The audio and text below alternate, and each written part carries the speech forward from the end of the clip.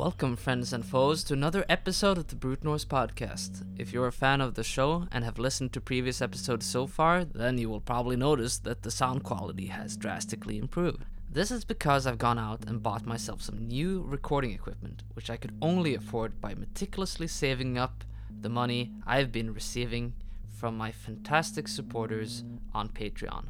In case you don't know, recording equipment is expensive as heck, and there's absolutely no way I would have been able to buy this on my own. So, thank you very much. In other news, I've started coughing up physical rewards for some of my patrons, and at the time of recording, this takes the form of a button that you can wear on your purse, you can give it to your dog, you can give it to your grandma, or even better, put it on your jacket. Wear it to concerts, amaze your friends. They'll be like, "What is that? Oh, it's this neat site. Brute Norse. What? Shoot horse? Yeah. Wear it like the badge of a secret society. You're part of a cult. Your mother is worried about you. A Norse cult. A mystic lodge of ecstatic warrior shamans who use folk magic to breathe life into balls of yarn, who wander off to suck milk straight out of the cow's titties in the cold Scandinavian night and puke it up. They puke it back into a pint glass at the side of your bed so you don't have to go to the store when you're hungover. Pretty nice, huh? Besides, the button is a fantastic conversation piece in itself. The design is adapted from a 5th century bracelet from northern Germany. A bracelet, in case you wondered, is sort of a gold medal. They began as imitations of Roman medallions with depictions of the emperor, and the Germanic ones probably depicted chieftains and Germanic kings. Quite a few of them seem to depict mythological scenes as well. Animals and symbols and the occasional runic inscription. This particular design I chose for my button is a bit atypical, but it falls within the broad category that we call C bracelets. That's the letter C. It shows the profile of a man's head, wearing some sort of crown or crested headdress, maybe a diadem, and he's ejecting something out of his mouth, or maybe something is coming in. Now, what exactly it is anybody's guess, but he may be spitting, he may be vomiting, or perhaps something more mystical is going on. Sometimes these brackets depict an arrow or a spiral coming out of the mouth. Sometimes it's an animal, or maybe it's whispering into the animal's ear. But it could also be a spirit. His spirit, perhaps. It is a very common folk belief, with roots way back into prehistory in Northern Europe, that spirits could come and go through the nostrils and the respiratory organs. They sometimes also attack people through the nostrils and the respiratory organs, or other bodily orifices. Maybe this guy is a divine king, maybe he's a shaman, maybe he's a ritual specialist. It is an interesting design. Now you know that the Patreon doesn't all go to buy me gin and tonics. It's all earmarked and reserved for expenses such as these. So, if you want to help, and maybe get a pin of your own, then head on over to patreon.com/Brute Norse and pledge your support. I can also offer some candid lectures and talks, access to the Brute Norse Discord, and more. Finally, now that we got that out of the way, we can jump straight to the matter at hand. I'm not gonna lie, this episode felt like a bit of a duty to record. With Brute Norse, I often jump back and forth between different stages of Scandinavian history, and it's easy to forget that not everybody knows what the hell I'm talking about when I stab them in the gut with terms such as migration period, or when I dunk their face into a big bucket of Nordic Bronze Age. For example, do you know what the Vendel era is? Did you know that it's the same as the Merovingian period? Did you know that the Iron Age in Britain is a completely different Iron Age than it is in Scandinavia? So, when does the Viking Age start? When did people first begin speaking Old Norse? What did they speak before they spoke Old Norse? For the sake of clearing up these and a whole lot of other questions, I lured my friend Axel out of his cave with some booze and stew, so that we could sit down and record 4 hours worth of chatter about chronological timelines in Scandinavia. 4 fucking hours of chronology. Jesus Christ. Obviously, there's no way anybody is going to subject themselves to that, so instead I decided to cut it out into a few hearty chunks. I hope it's not too much, but it's gonna be a lot to take in. Now in this first part we're gonna get into the origins and development of chronology itself, from the ancient Greek concept of the Golden Age to the modern archaeological timeline. Also stopping to look at how Norse culture in the Viking Age and the Middle Ages made sense of the past, and even developed their own method of dating ancient sites based on archaeological method.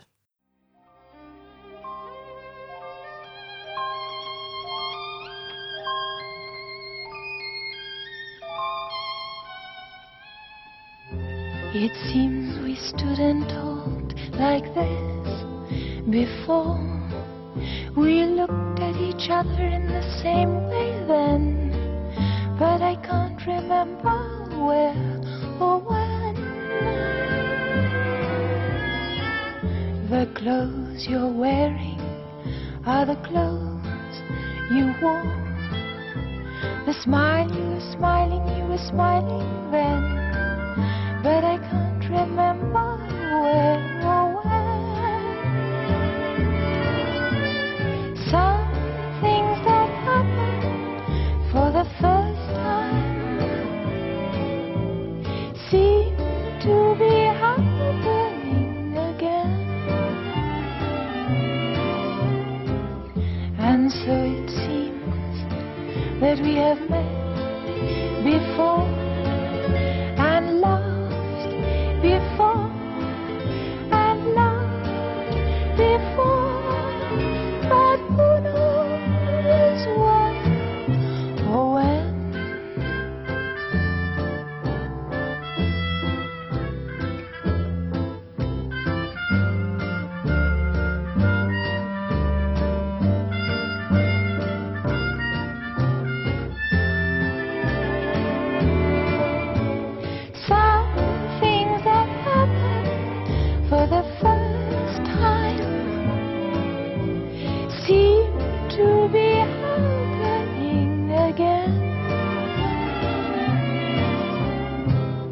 And so it seems that we have met before and loved before and loved before, but who knows when or when.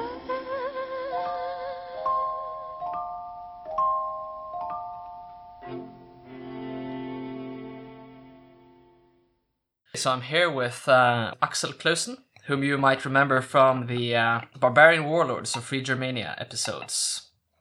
A masterless archaeological berserker. Welcome. Thank you. I think that's pretty much the correct way of describing me. Yeah, definitely. Okay, there's one thing that I want to ask you this time, which I think sets a good precedence for future podcasts as well. That is to start asking my guests, how did you get into this way of life? This way of life, yeah. Exactly. How did you end up studying archaeology? Where did you get your interest in this stuff? Well, I think I speak for both of us when I say that the history and the archaeology and the accumulation of centuries of people living in one spot more or less affected my way of looking at the landscape. And when you run around on top of burial mounds without realizing they're burial mounds as a kid, slowly growing up, you realize that these are not natural mounds, but they were man-made. And then you start thinking more and reflecting more and more on this. And yeah, we're talking about the idea that there were people here before us. Exactly. Yeah. Exactly. So the concept of past extending way before the past couple of hundred of years is something that extremely it fermented in my mind as a kid, and slowly but surely with time I started digging more on my own, and that's when you start exposing yourself more and more to the past, and it became an identity really. These legendary kings and heroes and what have you. And especially when you have names attached to mounds, it makes it so much more interesting. That this individual that spirit here was named this and this and this. Of course, it's Yeah, we can never nonsensical. trust I mean, those, you can never sources trust and them. everything, But yeah. as a kid, it affects you. Yeah, because for those who don't know this, it might not be obvious, but of course, ancient monuments and sites often have local names, and they are sometimes associated with historical people or some legendary king. Sometimes we have sources about these people, other times we do not. Sometimes these are more recent conjectures. My own experiences have been kind of similar. As a child, you're mystified by these old sites. I didn't actually think that I had such a conscious relationship to it until much later. I have no recollection as a child of being particularly interested in this. I have brief fleeting moments, like memories of seeing dioramas and assemblages, in museums of like cremations in the Bronze Age or whatnot, and being kind of perplexed by them. It seems like my mom took me to these places and she took pictures of me there, so there's evidence that I had. You can actually back it up. Yeah, the seed to this sort of fascination that would become so central to my life later. Yeah. But I don't actually remember any of that myself. It's interesting. For me, I have a memory. I think it was around 5 years or so, and it's a very extremely distinct memory for me. I can remember what time it was. It was a late afternoon. It was in the middle of summer, and me and my mom was walking not far from the farm that belonged to my grandparents, and just down the hill there was this huge menhir standing in a landscape, like a extremely alien and strange thing in a flat landscape. Yeah, it's a standing stone. Yeah, standing stone, like sticking out like a sore thumb.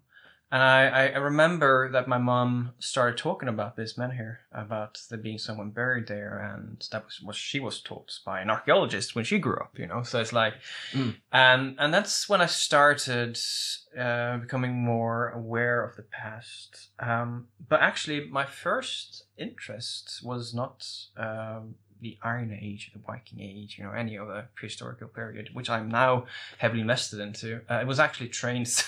Trains. And chronology of trains. And that's kind of important because from early childhood, I remember being very focused on how trains changed over time.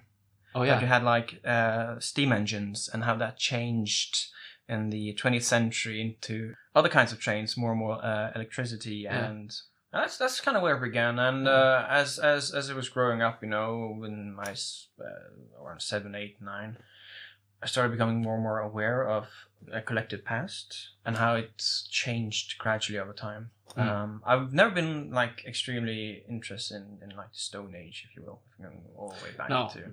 Stone Age was always very hard for me to grasp. Yeah, I did not have any concept of Stone Age. The Neolithic, that's kind of tangible to me. Yeah, then you get societies and you get the new Stone Age. Hence the Neolithic. Yeah.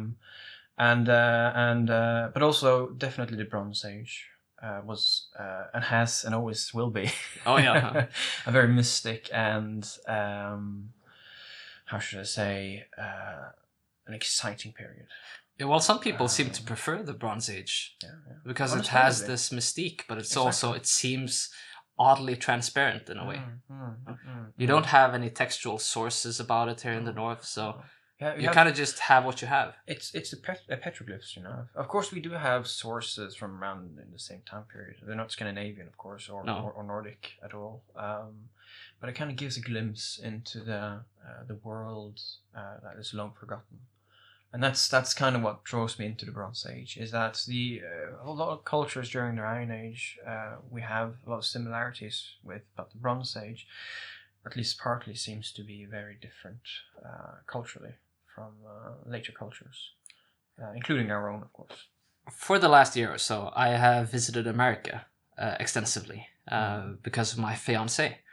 Strange. I was aware of this before I went there, of course, that America does not have the same cultural landscape as Europe does. So the history of America is fairly recent, at least like the European colonization. The Western... Just a few hundred years. That creates a situation where people don't have this... they're not confronted as easily by this idea of this long chain of events that we call history, dating all the way back there. Of course, like everybody else, they're intellectually aware of this. Recorded history, that is. Yeah. But they don't go out into the landscape and get told, oh, here is something really ancient, you know?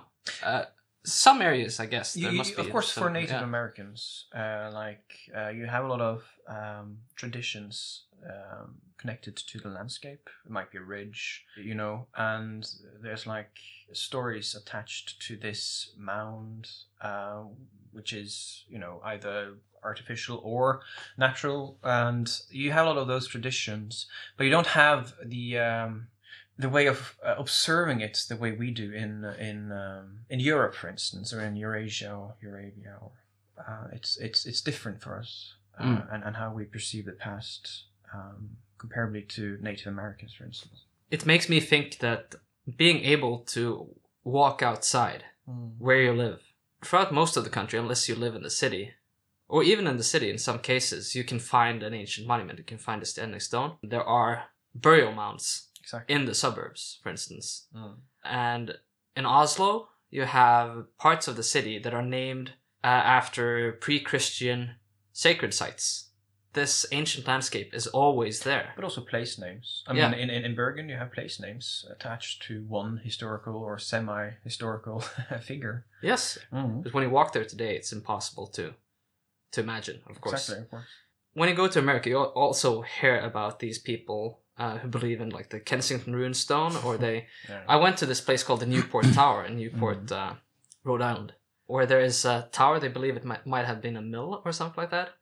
And there are all sorts of speculations tied to it, because it's one of the earliest structures of the American colonization. They don't have any like clear recollection of what it exactly was, but as I mentioned, they do think it's a mill. But of course, some people have said that this could be the Templars, some have said it's the Chinese, and of course some people have said it's the Vikings, or Norse-speaking people. Of course. But it doesn't... it doesn't Nordic. resemble anything that I have seen from Norse architecture, certainly. Not even like medieval architecture, no. It says something about our need to have strong ties with the past, to establish some sort of connection with something that is out of the line of sight somehow. And that's kind of the thing as well, as you mentioned, these places in the New World, if you will, and how they're supposedly attached to the Old World, with people migrating their way before any like mass migrations happened. So there can be no direct contact exactly. either way. So there's it's no tradition. But it's also the exposure to the idea of a past and how important it is for us to be attached to the past. Yes. And creating identity in a otherwise inhospitable country, for instance, you know, as it was back then. I'm not saying that, of course, people in the 16th, 17th century, Americas that were from Europe, you know, had a need to attach themselves back to the Viking Age or before. That later generations, as they got exposed to, literature, but also museums, you know, an exhibition or a book that deals with Vikings, and how that in turn was applied by these people that were descended from the colonists, but also later migrations, of course. Because the thing is that to Americas, there's been a continuous migration, and that's also something that's very interesting, is how later generations, let's say in the 19th century, took their culture with them when they settled in the Americas, and of course they also brought with them their past, their heritage. So they become a sort of cultural time capsule. Yeah. And you can see the same with Norwegian Americans as well. And they cling to these things that sometimes are taken for granted, or that Scandinavians will think is weird. Yeah. But I heard the same. Somebody said about Chinatown in New York, that Chinatown is like a time capsule of China in the 1970s. It's true though. I see where it's coming from, you know, and it's something that we need to also respect, I think. That the need for people to bring their identity, their culture, their heritage with them. It's a comfort, I think, for most people. There is a chunk of Chinese culture being preserved in New York City right now that does not exist in at home in the old country. Yeah. In a sense, you could argue that there's a bygone era of Chinese history that lingers on. It's and this other ones. exactly. And this ties very nicely into what we're going to talk about today. Chronology. The noble art and science of applying names and borders across time and space. Exactly. Arbitrary ones, very often. Oh yeah, undoubtedly. How do we actually establish a timeline with ages? Because we have the Stone Age, we have various stages of the Stone Age, the Bronze Age, we have the Iron Age, the Middle Ages, Renaissance, Modern Era. Yeah. The Modern Era starts after the Middle Ages. What do we say, like the 16th century? Depending upon where you are, of course, because that's also something we take in consideration. But yeah, approximately 16th century, the Renaissance. But of course, it needs to be said that in Norway, for instance, we never had a Renaissance. Yes. So the Renaissance came and went without us being invited to the party. Exactly. So, and that goes for many other countries as well. So their artificial, categories. They're artificially created by modern man. And so the modern era starts several hundred years ago, and we're still in it, apparently. And even though people who lived in the early modern era had more in common with people in the Middle Ages than they do with us, likewise, there are people who until recently lived in the Stone Age, in Africa, for instance. And many still do, technologically. Yeah. So officially, the Stone Age ended how many thousand years ago? Oh! Depending upon where you look, if you have an Eurocentric view, it's of course, it ends with the Neolithic. Yeah. Which is approximately around 2000 BC, give or take a few centuries. Yeah. And, but of course, somewhere else it ended way before that.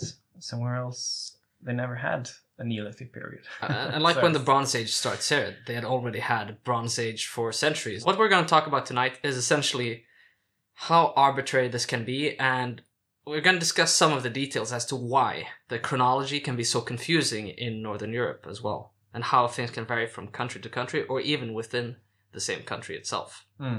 How did all this begin? How did we get the idea of historical eras? Where does it start? Where does it start? Thing is that we have no idea, actually. We do have some sources.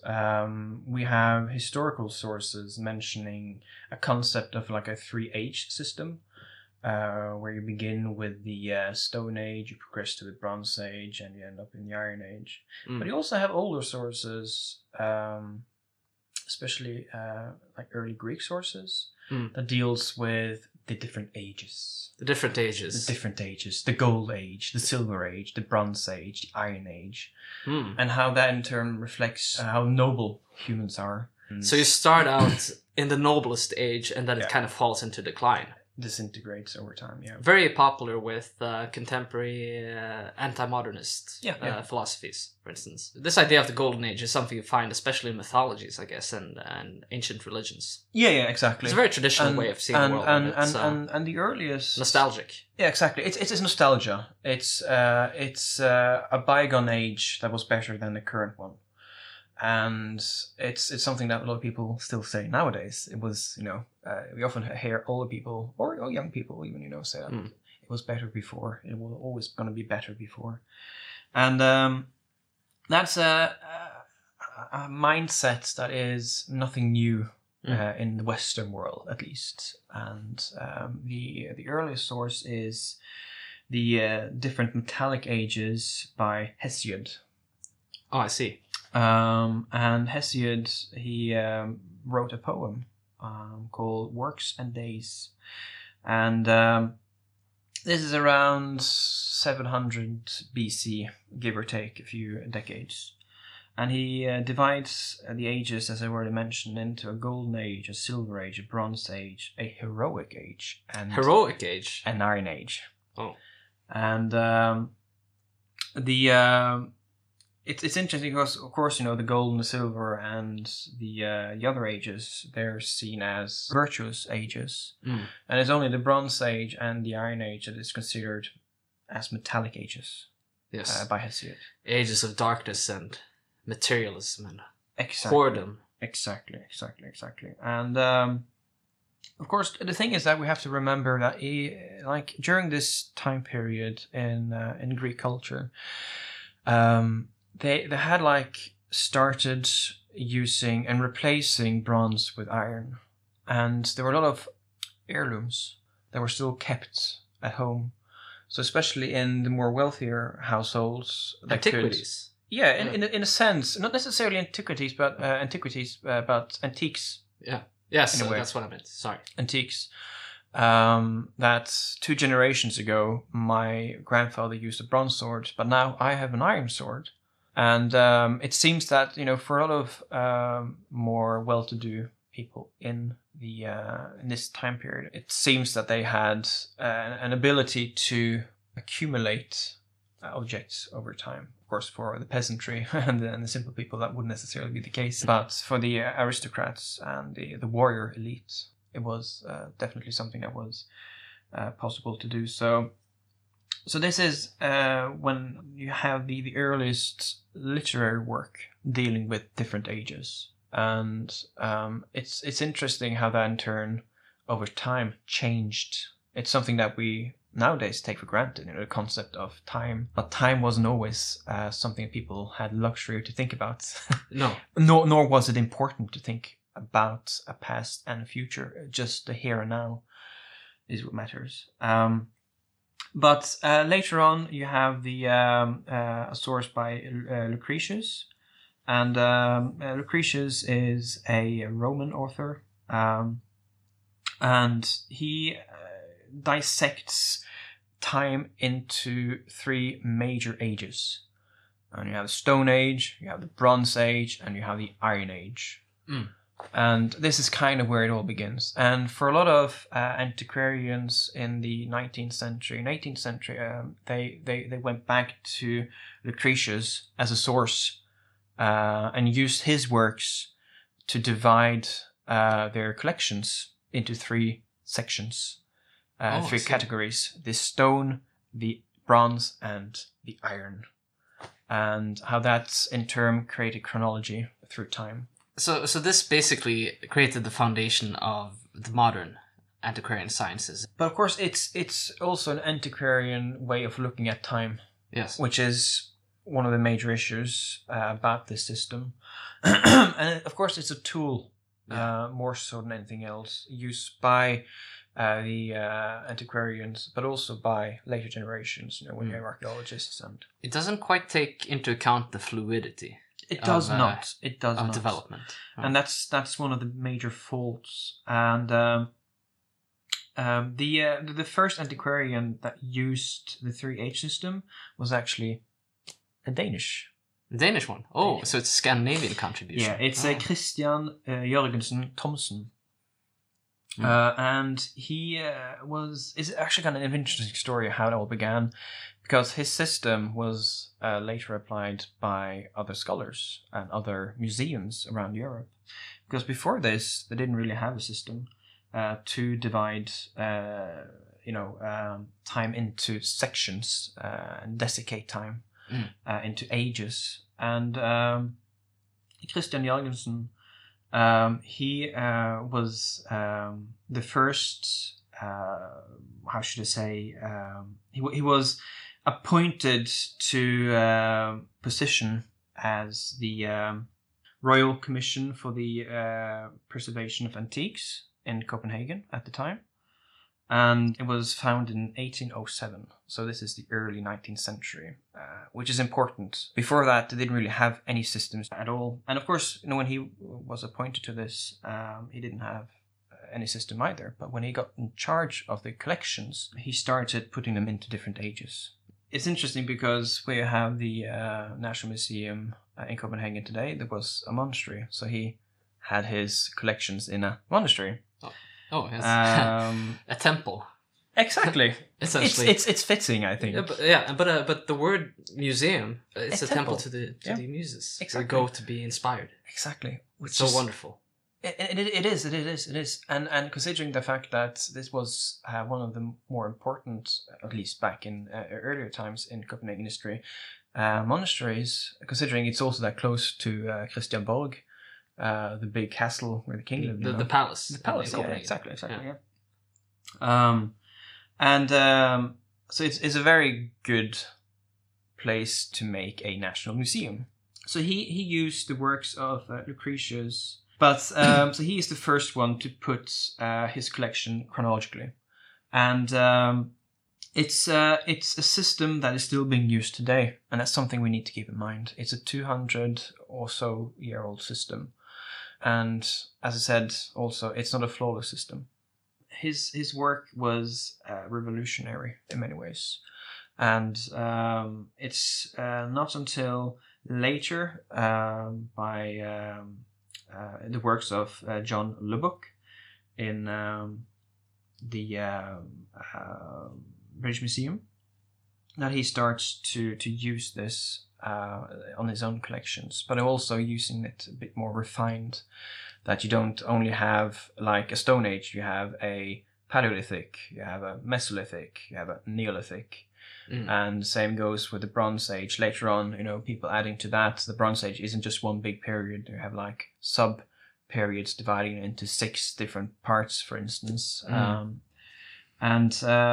course, if you just focus a bit on the Stone Age, so Paleolithic means Old Stone Age, Mesolithic means Middle Stone Age, and Neolithic means New Stone Age.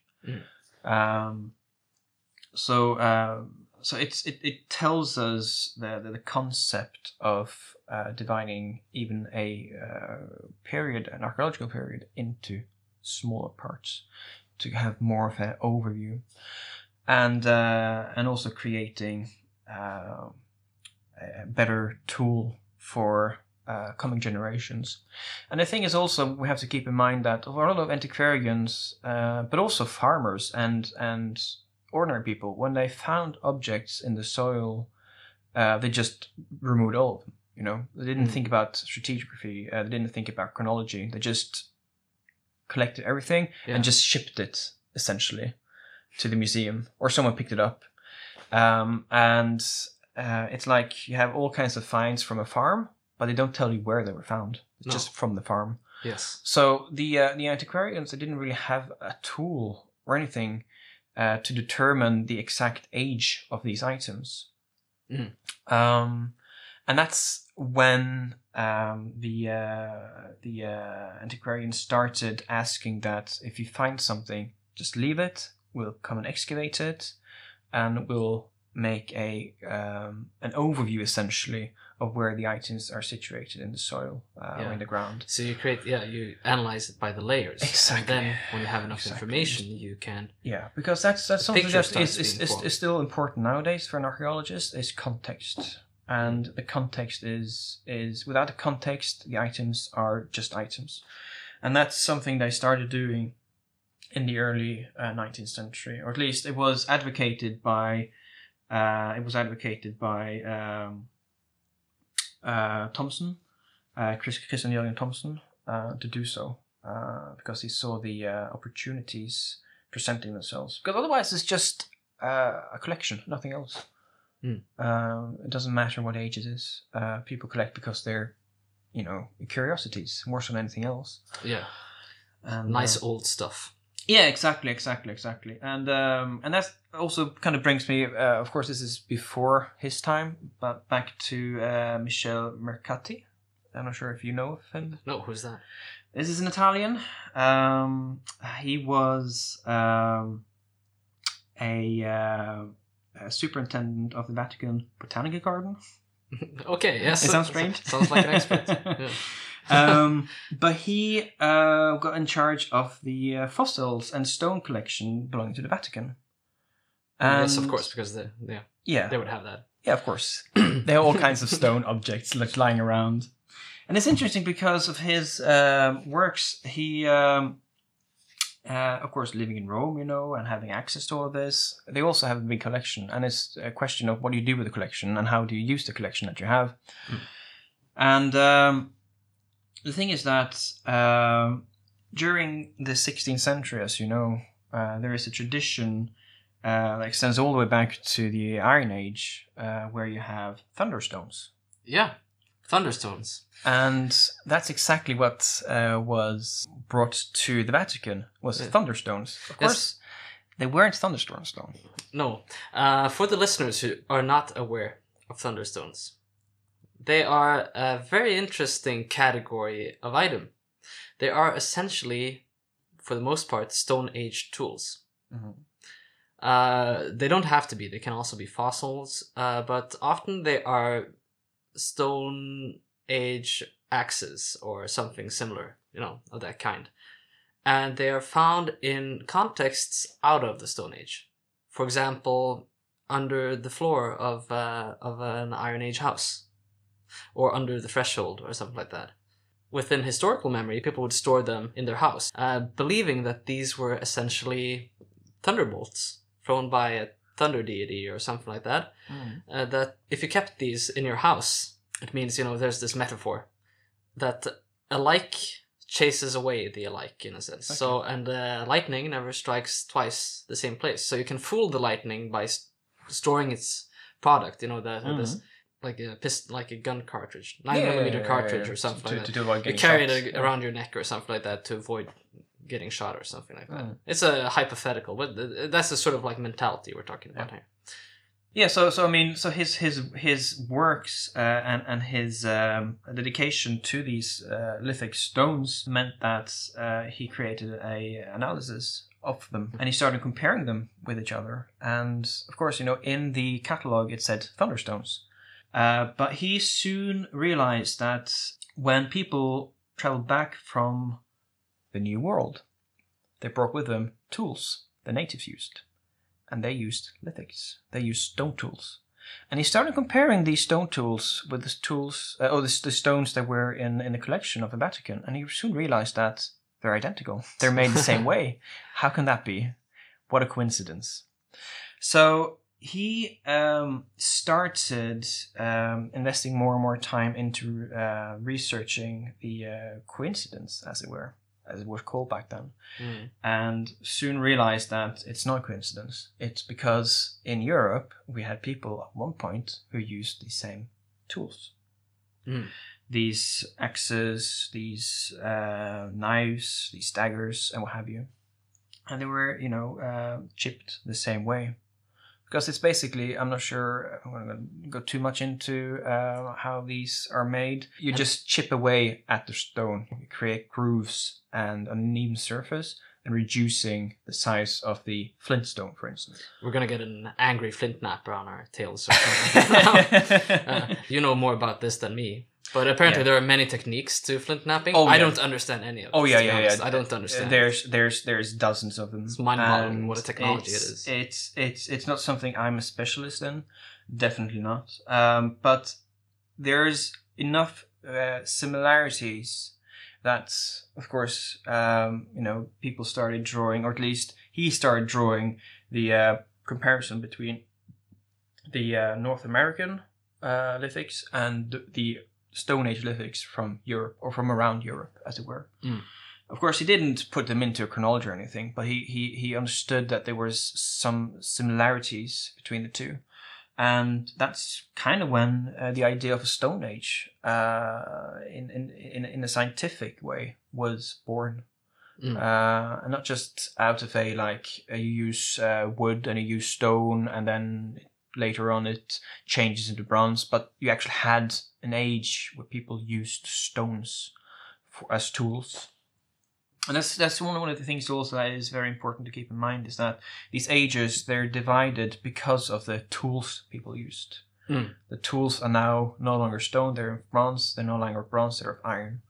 And that is the stages that a lot of Europe went through. I'm gonna jump back a little bit and go to Scandinavia again. And we'll just talk a little bit about the pre-modern perspectives on history and chronology, because Well, if we go totally metaphysical here and we talk about Norse mythology, for instance, that creates at least a symbolic perspective of the world, where you have the creation of the world, you have a legendary past where people were somehow kind of more magical. This is a common thought. You find that even in classical scholarship in the Middle Ages, but like that heroes of the past lived for 300 years. In Norse mythology, you essentially have these three eras. So you have the mythological past, you have the mythological present, and you have the mythological future, which is when the world will end. Which is quite interesting, because many polytheistic religions don't really have a clear idea of when is the world going to end. But Old Norse religion had, and they thought it was going to happen soon. We are at the end of the mythological current. We're going to step into the mythological future. It feels kind of redundant to say it, but it's not as intuitive. Perceived. If you are an animist living in the jungle, it's not something that will occur to you that the world will end or something like that. Of course not. And this is something that the idea of Ragnarok is a little bit complex, so we won't get too much into it, but there is, for example, this idea that the world will end soon probably got pronounced a little bit by the contact with Christianity in the Viking Age, for instance. And the reason why many of our sources focus on Ragnarok is probably because they talk so much about this. It was interesting to the Christians and tolerable because it proves that paganism destroys itself, in a sense.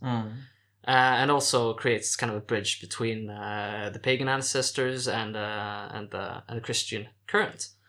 But there is also indications that they had a more quote-unquote historical perspective of chronology as well.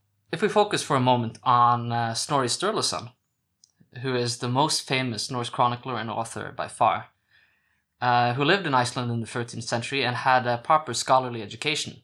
So by medieval standards, he was as good an academic as anybody else.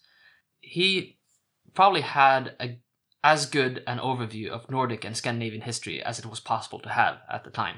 And like the historians of today, Snorri also sought to find a coherent picture that somehow explained and unified the sources. But he also worked within the paradigm of his own age, right? So he was a Catholic Christian working within a scholarly classical tradition. They've already been discussing this for hundreds of years by then. What was he tasked with? He has two main works associated with him. One is the Edda, which is a treatise on the pagan mythology and poetry, to preserve it for future generations.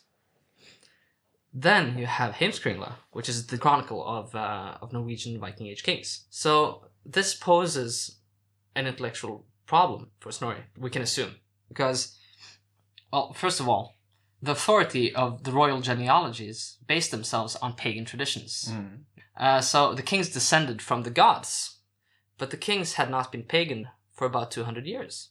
Paganism itself was actually quite illegal in Snorri's time, but this pagan tradition has authority politically in Scandinavia. So how do you circumvent this? Well, to a medieval Christian, of course, the obvious answer is that the tradition of the church must have the final say. So Norse historians found a solution by placing the entirety of Norse history within the framework of classical tradition and thought. So to Snorri and his peers, all people are essentially descended from Adam and Eve, of course. That is the fundamental, starting point as far as humanity is concerned, no matter what. Then we got split up when the Tower of Babel fell. We even have actually etymological and grammatical speculations in Norse texts where they understand that languages somehow develop over time. And then you have like almost this idea that could lead into like comparative linguistics. This is probably not an innovation of Norse scholarship, but something that came to Iceland through church educations that people got. Now, the Tower of Babel fell, scatters people across the globe, and basically what Snorri does in the Edda is that he says that the gods of his ancestors, from whom the Scandinavian kings are descended, were not actually gods, but regular Joes who migrated from Troy. And they were also descended from Adam and Eve. They were only elevated into godhood posthumously. This is called euhemerism. And their identities were stolen by demons who posed as gods, taking the identities of ancient kings, basically, and tricking people into, worshipping them. In that regard, Snorri was actually quite sympathetic towards pagans, but not sympathetic to their gods. And, I think you know this, Axel. Who else claims descent from Troy? Who else? Yeah. You have all of them, no. The Britons. In a 9th century work, there's a history of the Britons claiming descent from Aeneas. The Romans themselves? Yes, the Romans. No doubts about that. What Snorri is basically saying is that the roots of Norse society has the same proud heritage as the Romans and other established cultures. So he's basically saying that we are as good as everybody else. But he's also placing Norse history within a certain time frame and tradition. We talked about this in the Barbarian Warlords episode, but Norse people also had a certain awareness of history through their own storytelling traditions. They were aware that the Romans had existed, and they were familiar with the migration period, at least like that migrations had happened, that there had been great wars between legendary peoples. So they knew about the Goths, they knew about Theodoric, they knew about the Huns. Attila, yeah. Yeah, they wrote Attila the Hun into their mythology, into their legends. So, even though it's not history as we know it, it's legendary history. It's a historical legend, which is great and fair on its own terms, I think. It's not just something providing context, but it's a way of creating meaning and proving metaphysical or cultural points. But Snorri does mention something that is a little bit more interesting than simply him appropriating classical thought and applying it to his Norse history. He touches upon something that seems almost like an attempt at a Scandinavian historical chronology that bases itself on scientific principles. Or at least partly. Yeah, well, it's a deductive method. Exactly, sure. Though faulty. It attempts to say something concrete about historical chronology. Because in the prologue of Heimskringla, he states that there are basically two main distinguishable phases of Nordic prehistory. He says that there is the Burning Age, or the Cremation Age, and the Barrow Age. That is when people were put in burial mounds. That's, in Old Norse, that's the Brunaold and the Haugsald. What he's saying is that there is an awareness that his ancestors, or at least when they lived back in Scandinavia, because he was an Icelander, he wouldn't be very familiar with standing stones and that sort of thing. But he had heard about it, clearly, and maybe seen it when he traveled to Norway as well. So he's saying that the ancestors had different burial practices at different times, and that they could make some sort of chronology based on this. So first people were cremated, and then they made burial mounds. He also says that standing stones is a part of the age of cremations. So they cremated people, raised stones after them, but then somebody had the idea that they wanted to be put in mounds with weapons and horses and stuff like that.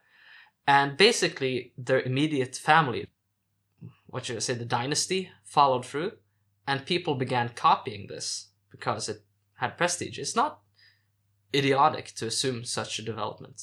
No, far from it. No. Of course, it's erroneous in a way, considering that the age of tumulus began already in the Bronze Age. Not only that, this continues more or less up into the Viking Age, and it comes in and out of fashion. It does. I'm not going to go too deep into it, but of course, towards the end of the Middle Bronze Age, as we call it, there is a change in the burial practices, where it's superseded by Urnfield burials, hence the name Urnfield culture. Yes. So they started cremating people instead of burying them in huge burial mounds. And it's quite a distinct and different way of doing it when you have centuries where you have very exclusive burial mounds, and then suddenly it just stops. And incidentally, it's supposedly in around the same time when you have the collapse of the Bronze Age culture in around the Mediterranean. Oh, yes. So Love a something good happened. collapse. The elites in Scandinavia no longer could afford the position they once had. It's of course, I mean, how you go about explaining it is still hotly debated. But essentially, is that they no longer could support their aristocratic way of life, and that's what I mean about the age of the burial mound, the age of cremation. Is of course even in the Viking age they cremated people. Would you call it the wanking age? The Viking age, yeah. The Viking age, you had a lot of cremation burials. So they practiced both burial mounds and cremation. Story believed that it was a fashion that caught on in Denmark first. Which, of course, might be true, mind you. Yeah. I wouldn't be surprised if that's actually historically correct. He says that it began in Denmark. That's when you started having burial mounds, and then it moved on to Sweden and Norway. So it's an interesting means of arguing. The thing is that, of course, the way that Snorri explains how things gradually change over time, especially considering the way that people were interred, either they were cremated or they were interred in burial mounds. It's not entirely correct of him to say that there was one way of burying people and the other way, because, of course, even in the migration period, which is known for the big burial mounds and what have you, you still have people being cremated. We have a lot of cremation burials in an age of burial mounds. But I think his point of view is more the elite than anything else. Yeah. And not necessarily the other levels of society, the middle class and, of course, the poor people and slaves. It's just kind of funny that that to Snorri, a Bronze Age burial looks like it's in the same era as a Viking Age burial. Yeah. But that's exactly the way a lot of antiquarians looked at these mounds as well. You use the source that is closest to you, and they used Snorri. Yeah. So, but not only just Snorri, but other sources, mind you, and classical sources, and you also have, like, I mean, when it comes to burial mounds, even Homer talks about burial mounds of these legendary Greek heroes being interred into huge mounds. So it goes to show the awareness of mounds and heroes and great deeds, essentially, and how that and of course also over time changes the concept of a good age, a bad age, if you will. And that's what I think is so interesting about Snorri, is that sure, his way of looking at it is not entirely archaeologically correct, but it's also partly correct. Yeah. It's charming to see that they had an interest in this. Oh, definitely. And also the awareness of the past in general.